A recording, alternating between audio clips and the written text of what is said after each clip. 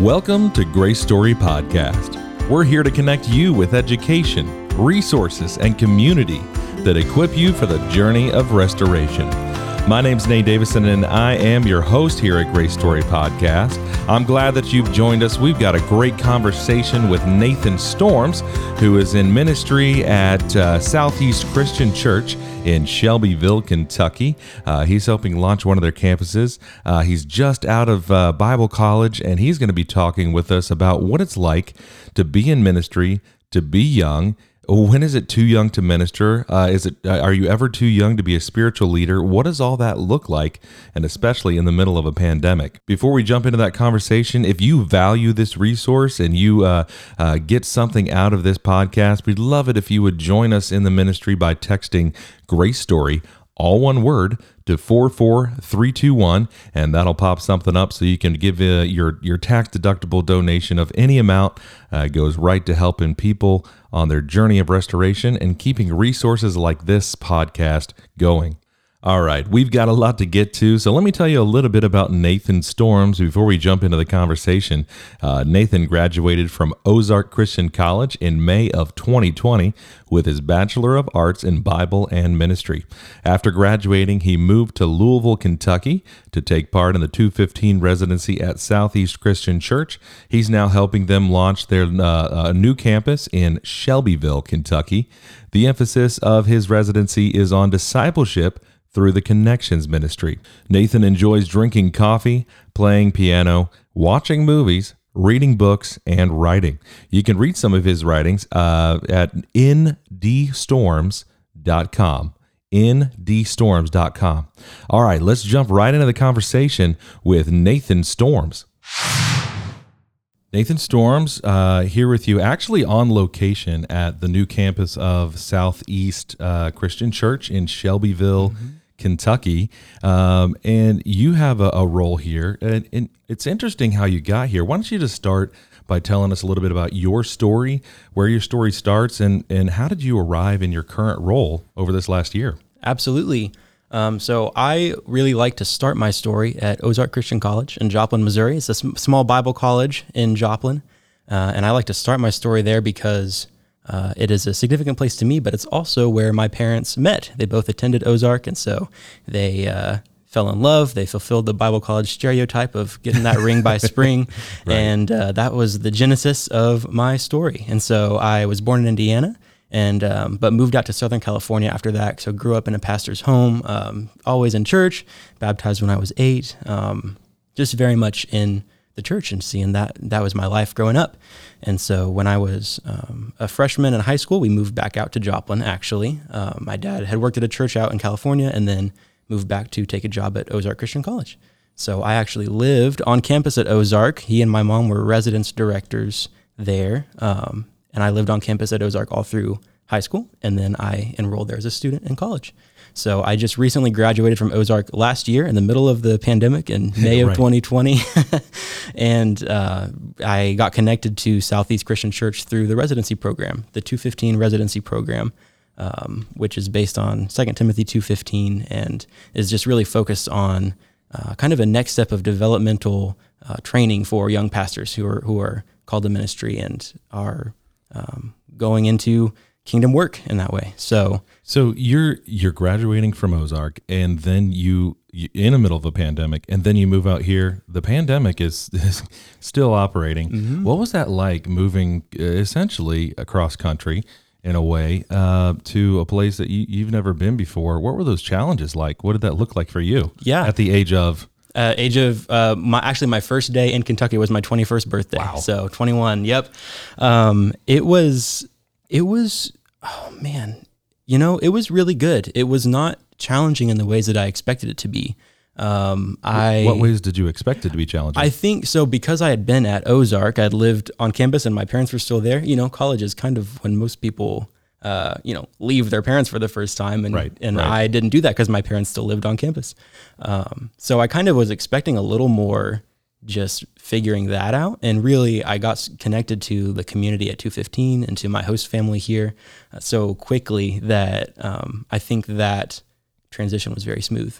And so that big thing that I expected a challenge from ended up just being a really beautiful transition and led to a lot of cool things. So what ways was it challenging? How were your eyes open to new challenges on that? Yeah, I think just I've had the opportunity to experience a lot of practical ministry things that I knew in theory from Bible college and from watching my dad be a pastor all through my childhood.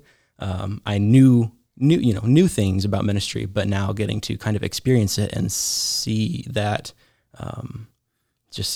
in real life for me has been kind of challenging. It's been good, but it's been just a new growing experience.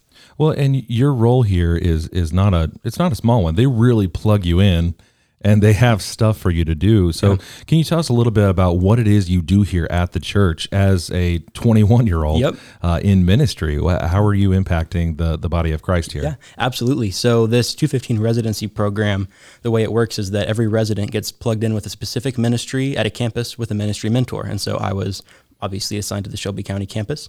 And the program is very, very intentional and very developmental, just in increasing our responsibility in the ministry. And there's so many, every aspect of it is developed and thought through very well, from the community of the residency to the kind of experiences we're getting with our ministry mentors here on campus. And so at Shelby County specifically, we just launched a few weeks ago. And so I really have been able to have kind of a unique residency experience of planting a new campus and launching and seeing even the volunteer base and the people that we've been making connections with and growing our ministry from before we even had a building. And now obviously we do have a building, which we are in right now, and it's awesome. And so getting to see that transition from church starting, sort of church planting, into here's what a weekly rhythm looks like. Here's what Sunday morning, needs to happen. So it's been very cool. And are there ways that they have you engaged in content and giving content to believers? Yes, I have been very blessed, I think, to be able to help out with some of our teaching and contents. I really enjoy studying and teaching, and so it just makes me excited. But I've been able to teach at our men's groups in particular, which meet on Wednesday mornings. So got to teach the last couple of weeks, actually. And that's been really great experience for me because I enjoy it and want to continue to improve as a communicator and a teacher. But it's also been cool just to be received by the men so well in our group. They've been very gracious to listen to a 21-year-old get up there and talk at them. So it's been all around a really great experience. Well, and I'm glad you brought that up because that's kind of, at the crux of what I wanted to talk about, because it's interesting. You're 21 years old. You're fresh out of Bible college. Some call it seminary. And, you're finding your feet in ministry, but you are, for all intents and purposes, a spiritual leader to people that are older than you. Yeah. People that have more experience, yes, in life, but also probably have more experience in following after Christ and walking with him. I'm going to ask a silly question. Is that challenging for you to do? It is very challenging. It's something that I've had to wrestle with. I've been able to teach a few times, and every time before I get up there, it's just crazy to think about how I'm talking to guys who are 3 times my age, And again, I said they've been so gracious in receiving me. They really have been very encouraging, and it's been cool. There was one week I talked about Sabbath, and so I've had some really cool conversations with people. There was an older guy who came up to me, and again, 2-3 times my age, and he said he's never heard Sabbath taught in that way. And so that was cool, not because I was doing anything great, but just because I really am thankful for the opportunity to open God's word and just kind of, I guess because I've had access to Bible college to have that kind of education to just share what I've learned with other people, if that makes sense. Yeah, it does. Yeah. Well, let me ask you this question. Do you, and I'm not sure if I want to say feel like or think of yourself as, but we'll blend those. Do you feel like or think of yourself as a spiritual leader? Oh goodness. Can we say spiritual leader in training maybe? That's a big title to claim for yourself. To some extent, that is the role of vocational ministry. So I don't want to say no, but it's daunting to, I guess, admit to myself that that's what I'm in training for. Sure. And well, and we talked about this. I think everybody has that verse in 1 Timothy chapter 4, verse 12, where it says, "Don't let anyone look down on you because you are young, but set an example for the believers in speech, in conduct, in love, in faith, and in purity." So, I mean, it sounds like you have a realization that it's not claiming a title. It's more just like, oh boy, Yes. I am in this role, whether I like it or not. I have responsibilities to set an example for believers in speech, in conduct, in love, in faith, and purity. And that's as you're, I don't know how anybody could do that at any age, except relying on Jesus Christ for the power to do that. Absolutely. Absolutely. I love the 1 Timothy verse that you brought up. And again, our residency is the 2:15 residency. It's based around 2 Timothy 2:15, which is, do your best to present yourself to God as one approved, a worker who does not need to be ashamed, who correctly handles the word of truth.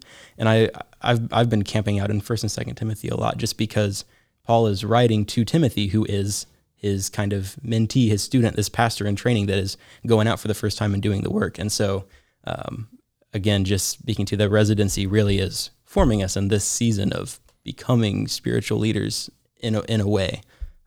Well, you bring up an interesting concept within, multiple disciplines, but especially ministry, because there's lots of biblical examples of mentorship, and people Paul did it for so many people. Jesus mentored, there's the 12, and then, the inner circle, and there's so many examples of it. What is your views on mentorship and your experience with it here at Southeast? How important is that to your spiritual development as a leader? Yeah, it's been very important to me. I think so. We have our residency director. His name is Ben, and he's definitely a mentor to all of us. And then here at the Shelby County campus, I get to work alongside Brian, who's our connections pastor. And so they've definitely been very influential mentors and friends, and just encouragements. They have experience in ways that I'm lacking, and so they're able to share stories and wisdom and insight and guide things that I'm just starting out trying to do. Do you have people that you mentor? I don't know that I do. At least not super directly. I think relational ministry is the way to go. There's not anyone that I have like super specifically taken under my wing in that specific of a way. Well, it's so interesting with mentorship, because I know it seems like everyone thinks that it's so important, but then, and I'm speaking for myself here, like I don't feel ever ready to mentor someone. Or how do you broach it? Like, you grab somebody and say, "Hey, listen, I'm going to be mentoring you now." Yeah, what does that look like? Elijah thrown his cloak over Elisha or whatever he did. Yeah, but let me frame that in a question for you. How would you, and speak to the next generation that may mentor you, how would you as a young person like to be approached for a relationship of mentorship? Because that's something special. Yeah. Absolutely. When I was at Ozark, there was a professor who very much became a mentor to me, and it was actually he had been at the same church my dad was at in California, and so they both came to Ozark at the same time, and so we had a relationship. He knew me as a kid growing up, and then as I was a student, I had his classes, and I remember we had lunch one day in the Ozark cafeteria, and I asked him, actually, I think I was trying to ask him, and he said, "I'm going to make you say it super explicitly. Ask me the sentence, will you be my mentor?" And so I did. I just asked him if he would be willing to have some kind of intentional mentorship relationship, which had a kind of goal and a structure to it. And it wasn't just indefinite. Like we had talked about, I think it was my last year. And so it was a pretty easy definition around what that looked like. And I got to see him. I just went back home this weekend and we got coffee again. So the relationship continues, even if there's a specific purpose for mentorship that might have a set time. That's interesting. And it sounds like, from what you're saying, that it didn't start as a mentorship opportunity. It started as a relationship, and an intentional one, where they were just investing in your life. Absolutely. It's and we, in our a previous podcast, I think it was a couple episodes ago, we talked with Cesar Perez, who has a CERT program where he teaches the Bible in public schools. If you want to know more about that, go back and find the one with Cesar Perez. But he talks about, it's less about teaching them and indoctrinating kids. It's more about relationship and introducing them to the Holy Spirit and not taking over the job of the Holy Spirit. That's good. So it sounds like for you, a mentor coming in, it's less about concentrating on the mentorship, but more just concentrating on the relationship, and the mentorship will come. Yeah. Oh yeah. I think that's a great way to frame that up. So do you think, here's a bombshell. Do you think that youth have an adequate voice in the church? Man, you gave me this question ahead of time, and I struggled to think of a good answer for it. No, I don't give questions ahead. You're thinking of all this. You're just totally wise. on the fly. I'm Yes. just that sage already at 21. I think in a healthy church model, ideally, the youth do have a voice. Maybe because the eldership, the people older, I'm not talking elders of a church, but older people are listening to them. And, we know those relationships don't always work out that way. I think an interesting trend made possible by social media is that especially younger people, not only younger people, but, particularly in younger generations, social media gives everybody a voice, which is really end up just being a voice to, yell whatever we think, and doesn't actually go anywhere. They have a voice, good and bad. Yeah. Exactly. It can be a tool for good, absolutely, but there's so many voices now, and I don't think that equals a voice in the church necessarily. I would have to. I think it would just depend on the local church context a lot more than speaking broadly to everybody. Your tweet is not going to change the entire global church, but if you can have relationships, again, mentoring relationships and people who know you in your context, then that's a much more adequate voice, I think. So let me rephrase it. What, because I want to pull more out of you on that. What should the voice in the church for youth look like? In your opinion, as a youth? Yeah.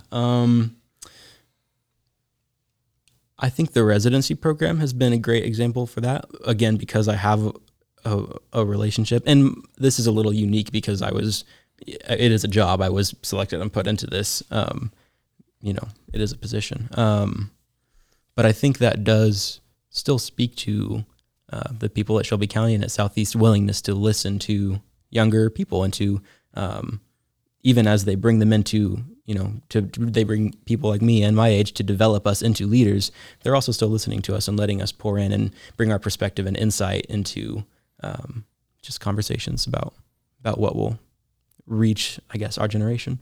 Well, and what I'm hearing you say is what it looks like, and I'm pulling from that, is you as youth are going to be increasingly engaged when there are opportunities for you and you felt heard. Yeah, absolutely. And I mean, I couldn't agree more. That's, I mean, nobody wants to be a part of something where they're marginalized. Right.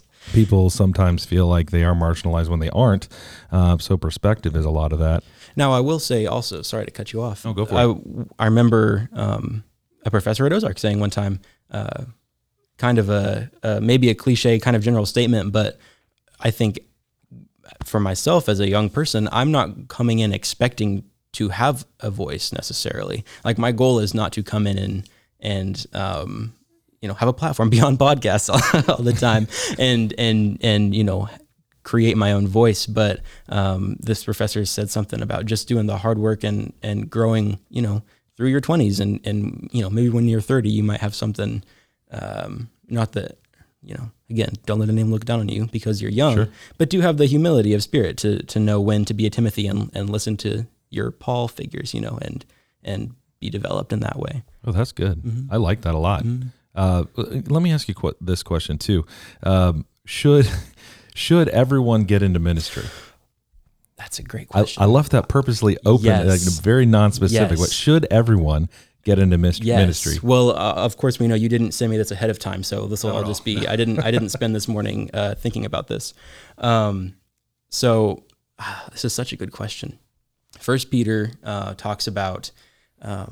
He says that all believers, everyone who has accepted Jesus Christ as Lord, is a part of a royal priesthood. And so the priests, their role was to mediate between God's presence and humanity. In the Old Testament, that was the priestly role. And so today, all believers who have been baptized into Christ, who have received the Holy Spirit, that is our role, to function as an extension of God's presence into the world, right? And to be those mediators. And the New Testament talks a lot about we are all called to this role. We are called to salvation and to live out our salvation in a way that is visible. But also at the same time, there are roles in Scripture that are more specific callings. I think of Galatians 1 says Paul has been set apart for a specific purpose. And then 1 Corinthians even talks about gifting, which I think is related to those specific, they're not specific callings as in a specific time and location and place, but a specific role that you might serve wherever you are in the body. Right. 1 Corinthians talks about we have different gifts and different abilities that God has given us, and we need all of them together for the body of Christ. And so we are all called to salvation and to live ministering to people everywhere we are, whether that's our job or not, whether we get paid for it or not. But I think there are some who are called to lead the called specifically. And that's, I think that's what we call vocational ministry. That's, that's the foundation for why some people get paid to be pastors. But being called to ministry, it doesn't mean you're the most qualified. It's not a hierarchical thing, and it's not a higher calling than anything else. It's not a higher calling at all. It's just a specific and set apart and different calling. I was reading in James 3 the other day. I was teaching the last couple of weeks, and so this verse stood out. James says that not many of you believers should become teachers, because those who teach will be judged more strictly. And so as someone who enjoys teaching, that's a terrifying verse for one. But accountability. Exactly. It's crazy. But I think teaching here is a good example of one kind of vocational ministry. And it's what James is saying is that there is a higher standard for those who are called to lead, called into vocational ministry. And again, you can minister in lots of different ways and not get paid for it. I think we're all called to that, but it seems like there is a specific calling for those who should go into ministry, as we say. Well, and I love the way you put it just a minute ago, where it's everyone is called, but some are called to be the leaders of those in ministry. We're all in ministry, but some of us are called to be leaders of those. I think of just the fact that we are extensions of God's presence. We are the body of believers. The church is now what the temple functioned as for God's presence, right? And so the temple in the Old Testament, there was still a tribe of Levites who were set apart to take care of the temple, and they had their payment, their offerings were taken from what took care of the temple, and that was their role, their set apart role. And so we are still a temple as the body of Christ. It's no longer a nation or a building, but it's the body of Christ. Right. And so there are still those who are set apart to take care of the temple. Well, let me channel a listener here, because as I'm hearing you, let's say I'm in that college age range, right where you are. I hear you, and I'm like, okay, yeah, I agree with you. I should be in ministry. But I'm not one of those that's going to be the leader. I'm not getting up on stage. I'm really not even going to be leading a small group anytime soon. What does ministry look like for me? How can I minister as, what older generations would call a kid, but I'm coming into my own. I'm in college. I'm doing my thing. I'm an adult, or I'm about to go to college. What does ministry look like for me? That's a good question. It's easy to throw some kind of generic answers at it, and because the first phrase that came to mind was just living life on mission, in a way that is wherever you are, whether it's your coffee shop, where you go. I go to coffee shops a lot, so that's my place. Being aware of people, of ways that you can just share the love of Christ with whoever's around you. I think being led by the Spirit is a lot of that also. But really, especially for young people, because this is where I'm at. Like, I just want to deepen my knowledge of the Word and my abiding with the vine, and become more and more familiar with the voice of the Spirit, and be able to recognize where God is leading me, if that makes sense. And with the assumption, obviously, that he will lead me into places that I can minister, people that I can talk to, someone who needs to hear about Jesus, needs to hear encouragement, needs to be welcomed into the family. So that's like to a young person my age. I really think that would be my advice, is just to press into knowing the word and abiding. Again, that's very basic, but it's true. Well, let's flip that, because there's also some that may be listening. They're like, I do feel, as they call it, the call, to be a leader, to go into full-time ministry and make that my vocation. What would you say to young people who are considering going into the ministry as their full-time vocation, and also Bible college maybe? Yeah. I would say to those who are considering going into ministry, weighing the call, I would say take it seriously. One of the things that Ben Cross, our residency director, said, he's taught on calling early on in the residency, and he closed by saying, if you could do anything else besides ministry, do that instead. And his point was, it's not about your qualification, because God makes up for our lack of qualification across the board. But if you know that you are called to ministry, you will know to some degree that that's all you can do. Let's do. You bring up the call, and yeah, it's not near as clear cut as that makes it sound. Like, it's something that's ambiguous. Like, I can remember even as young as 8, like thinking, maybe I'm called to be a missionary, and then I'm like, no, I it was just in a moment, an altar call or a missions service or something. You're like, yeah, that's inspirational. I feel the tug on my heart. Like, how much, and this is going to be like a question that could be its own podcast, but from your viewpoint as someone who is young and getting into ministry and getting your feet wet and have that call, that anointing on your life, what can you explain to people listening, kind of dissect the confusion of the call? Okay. Well, man, I think I need someone to dissect that confusion for me first. But the first thing that I think of is those CIY kind of moments, where everyone stands up and worship and comes down. And I want to say that I think that's a good thing. I don't want to put that down, because there is so much fruit that comes from that. And I think so often we're quick to put those down as, well, it was just an emotional moment. Right.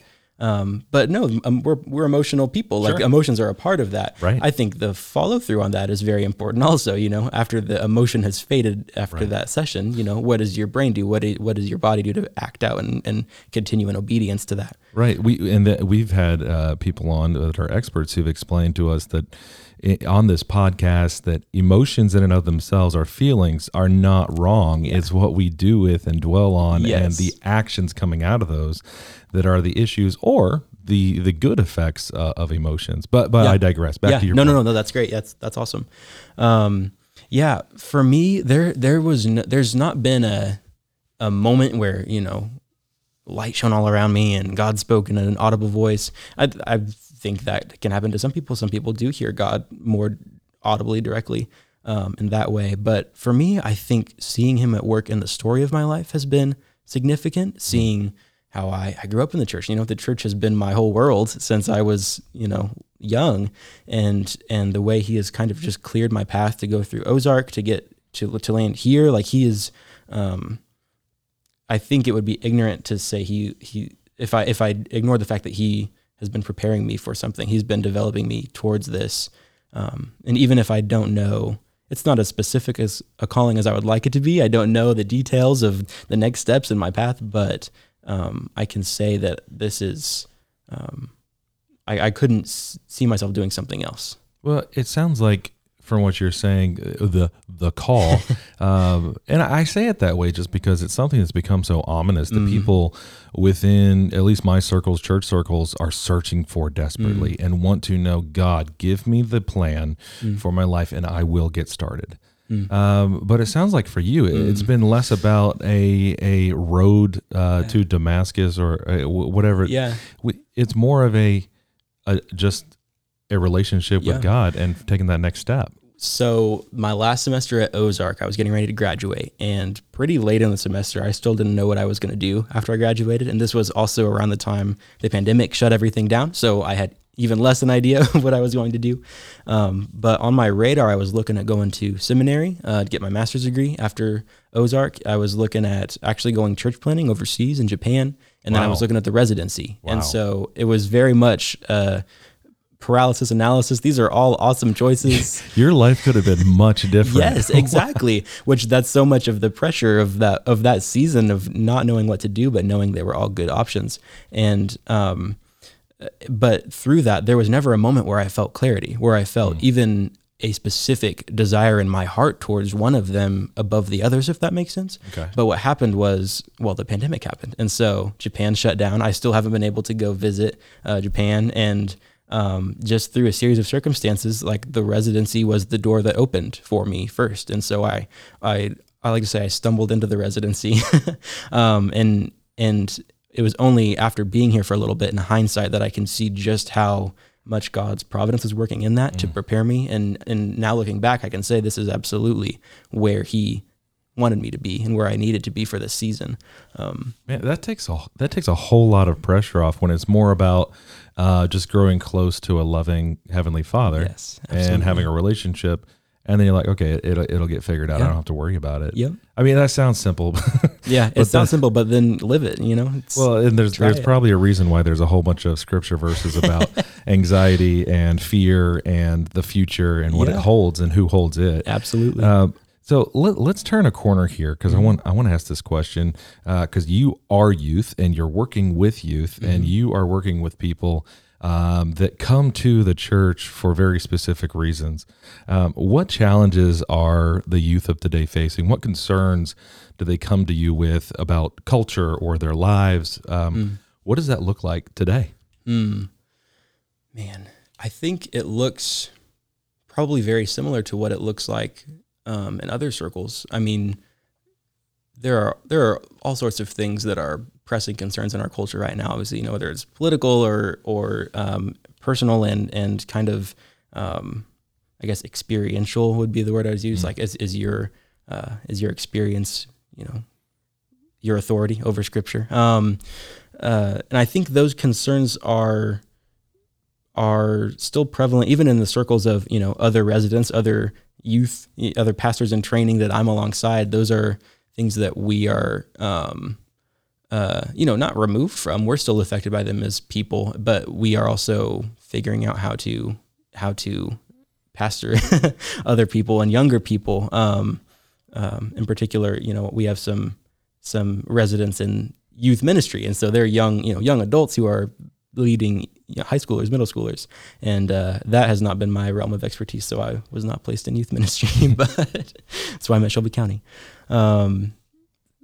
So I think that, I think some of the challenges are similar, and maybe the challenge comes back to that question you asked earlier about how can we converse with older generations about similar things, find common ground, and not just be so polarized in young people think older people are wrong about this, and older people think young people are wrong about this, and some of that is natural and has been going on for all of time. But I don't know. I think the challenge will be just empathetic listening on both sides, maybe. Well, do you think there are different, some shared, sure, but are there different things that you as a generation, I mean, because I'm 33, and I don't think you and I had the same challenges growing up. Yeah. And same as a 40-year-old, 50-year-old, that 10 years is a huge thing. Yes, absolutely. So how maybe instead of asking the specific challenges, but how do we bridge that gap of conversation? You said empathy. Can you build on that? Like how in your perspective, how do we have conversations when it seems like we're so divided as generations? Yeah.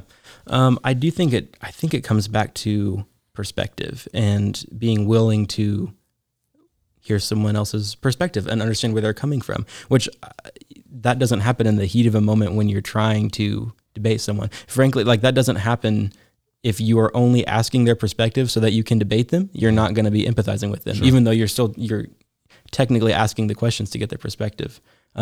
It comes from relationships. It comes from spending time with people and loving them and getting to know them over time, I think. And then then you have relational capital for one, where suddenly you are someone who they care enough about to listen to you as well.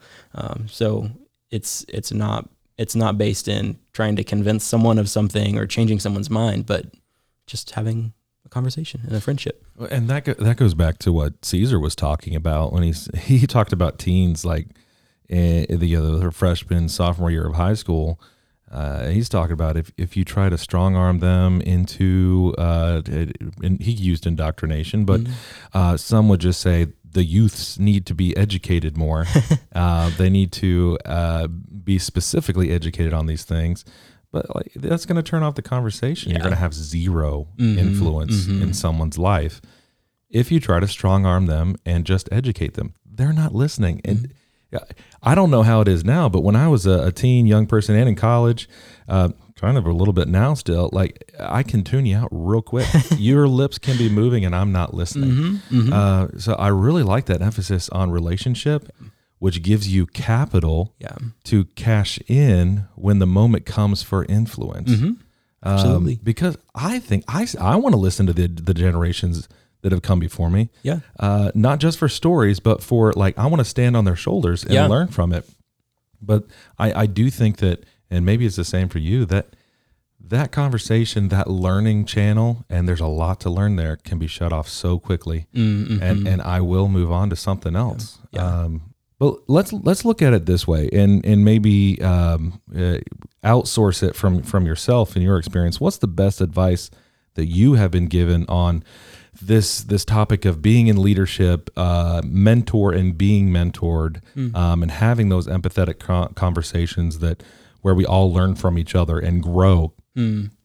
Yeah, there was a mentor that I had in college who gave me some pretty specific advice, and this was not maybe related to our topic specifically, but I think applies. He just advised me to speak directly. It was very simple, but speak directly. And that was very much an encouragement for me just to speak confidently and speak up. For 1 Timothy, don't let people look down on you because you're young. But I think that is also good advice for any relationship that you have. Speak directly and communicate clearly, and don't back down from that, and don't be afraid of that, because that's the way that a relationship will continue, is if the other person knows you better, knows what to expect, knows your intention. So I think that's just from my own life, but I think that's still applies. Well, it sounds like you're talking a lot about healthy boundaries. And with my experience with boundaries has been that when you set them, sometimes it can have a reaction from others, but that's okay. It's a reaction to healthy boundaries. We've talked a lot about boundaries on this episode, and there's also a lot about boundaries over on the Instagram page for Grace Story Podcast. You can go over there, just type in Grace Story Podcast, all one word, and there's some ways on there and some posts about setting healthy boundaries, maintaining those. But speaking of clear communication, you write a blog. I do write a blog. And I thought those were popular in the 1990s, and then they went out for a little. Now they're coming back. I'm bringing them back. I'm going to set the trend. I alone will bring back the blog. So can you tell people that don't know necessarily where to find your blog? Yeah. Where can we find your blog, and what can people expect to find there? Yeah, you can find my blog at ndstorms.com, just my initials, Nathan David Storms, ndstorms.com. And my blog, I really view it as a place for me to just practice writing. I would call myself a writer, and I want to do that for, not just for me, but for the kingdom with my life. And so you can find on that blog anything from a thought that I had from reading scripture. There's a lot from my thoughts from scripture on there. I write every once in a while, if I'm bold, I'll write something poetic and post it on there. Those are few and far between. I recently started writing movie reviews for a different website. Renew.org is a Christian is a website, but I post movie thoughts and reflections really more than reviews on the blog as well. So if you also enjoy watching movies, there's something there too. Really, it's not on a specific theme. It's just my thought processes, usually around scripture, usually weaving together some combination of this book that I'm reading right now, and this has came up in my quiet time, and someone wise said this, and here's how the thoughts all connected in my head. And you've kind of addressed it, but like that has to be. Well, I don't know. For some, it seems like it can be putting it all out there can drain you. But for you, is that content, that inspiration, is that something that makes you more excited to write, or is it like you get done with it and you're like, wow, I don't want this to ever become my full-time job? Or how do you find the motivation, the inspiration for your blog? That's a great question. It's funny you say that because I'm very much an introvert, and so from speaking, I found even in teaching in front of a crowd, like that drains me faster. I love teaching, but I'm super tired afterwards. Writing, I feel like, is almost the best of both worlds because I can write it and I can post it. And there is still, I love the feedback that comes from that. That still starts a lot of conversations. And I love that. I love, it means a lot to me if someone reads something I wrote and has thoughts about it. For one, it's flattering, but I love how that has sparked conversations just from the blog. But just the blog itself, no, that doesn't drain me. That actually, just sitting down and studying and writing something that fills me up and gives me life. So, well, I think it's important for people to do something, even though you might fail at it. That's something I'm learning. But then also just do it because you enjoy it. And then I like how you call yourself a writer, because how will anybody else identify you as a writer or think of you as a writer if you don't think of yourself as that? Yeah, exactly. So a little bit of confidence goes a long way. It really in that. does. So just a little bit. Where can people find out more about you if they've been listening to you for almost 45 minutes here and wondering what I need to see his face and know more about him? Yeah. Well, indiestorms.com is a good place to start. I'm on social media, Facebook and Twitter. I don't know. I don't think I'm out there much beyond that. I'm not on the Southeast Shelby County website, so I'm not there. So just look up your name on Google Instagram, me, I guess. Facebook, I don't know. Yeah. Twitter. Yeah. All right. And I always like to end each episode with one thing. If you can talk directly to the listener, it can be about something we've been talking about, motivation, mentorship, whatever it may be. You have them listening to you right now.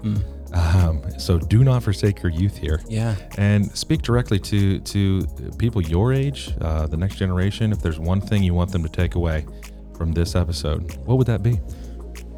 Probably something I said very briefly, but it's coming to mind now. Just knowing the word and abiding in the vine, John 15.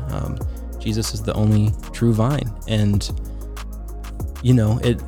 don't reduce it to the cliche of, well, you're supposed to read your Bible. That's a good Jesus answer. But you're supposed to read your Bible also. You're supposed to know the word, and that's not a punishment. It's a beautiful thing, and it's life-giving. And the words contained in it don't just tell you the right and wrong answers, but they tell you the way to a beautiful and full life if you trust it.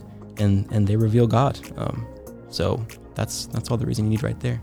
I love it. Well, hey, thank you for letting me set up on site here at Southeast Christian. Absolutely. In Shelbyville. And thank you for coming on the episode and sharing your wisdom and your experience. But really, genuinely, thank you for sharing your time with us and the listeners. Yeah, thanks for having me. And thank you to the listener for joining in once again. Thank you for listening. If you've enjoyed this episode and you'd like to help support the podcast, please share it with others, post about it on social media, leave a rating and review wherever you listen in. To catch all the latest from Grace Story Podcast, you can follow Grace Story Podcast on Instagram. Just search Grace Story Podcast. We're also on Facebook, same name, and we're on Twitter. It's Grace Story Pod over there, or you can just look up Grace Story Podcast and you'll find us over there for all sorts of good stuff. Our next episode coming up in just 2 weeks is a special mailbag episode with some of our favorite people, Amber Jones, the founder of Grace Story Ministries, and Ryan Waters, a licensed counselor, and our content strategy director. They're both going to be on, and we're going to be just going through questions that have been sent in. And if you want to be part of that, you can send your question, all anonymous, of course, as much as you want it to be. Just word it however you would like it to be asked. You can send that to Nate@GraceStoryMinistries.com, or you can send it to Amber@GraceStoryMinistries.com, or even Ryan@GraceStoryMinistries.com. That'll get it to any one of our emails, or you can message us on one of the social media sites, whichever one you're a part of. All right, that's about all we have for this week. I'm glad you joined us. I'm glad you're here with us. And I can't wait for that mailbag episode. So many great questions are going to be answered, and it's always a lot of fun to talk with Amber and Ryan. Until we have that, I hope you'll keep on your journey of restoration. We're all in this together. And until we see you in 2 weeks, we'll be praying for you.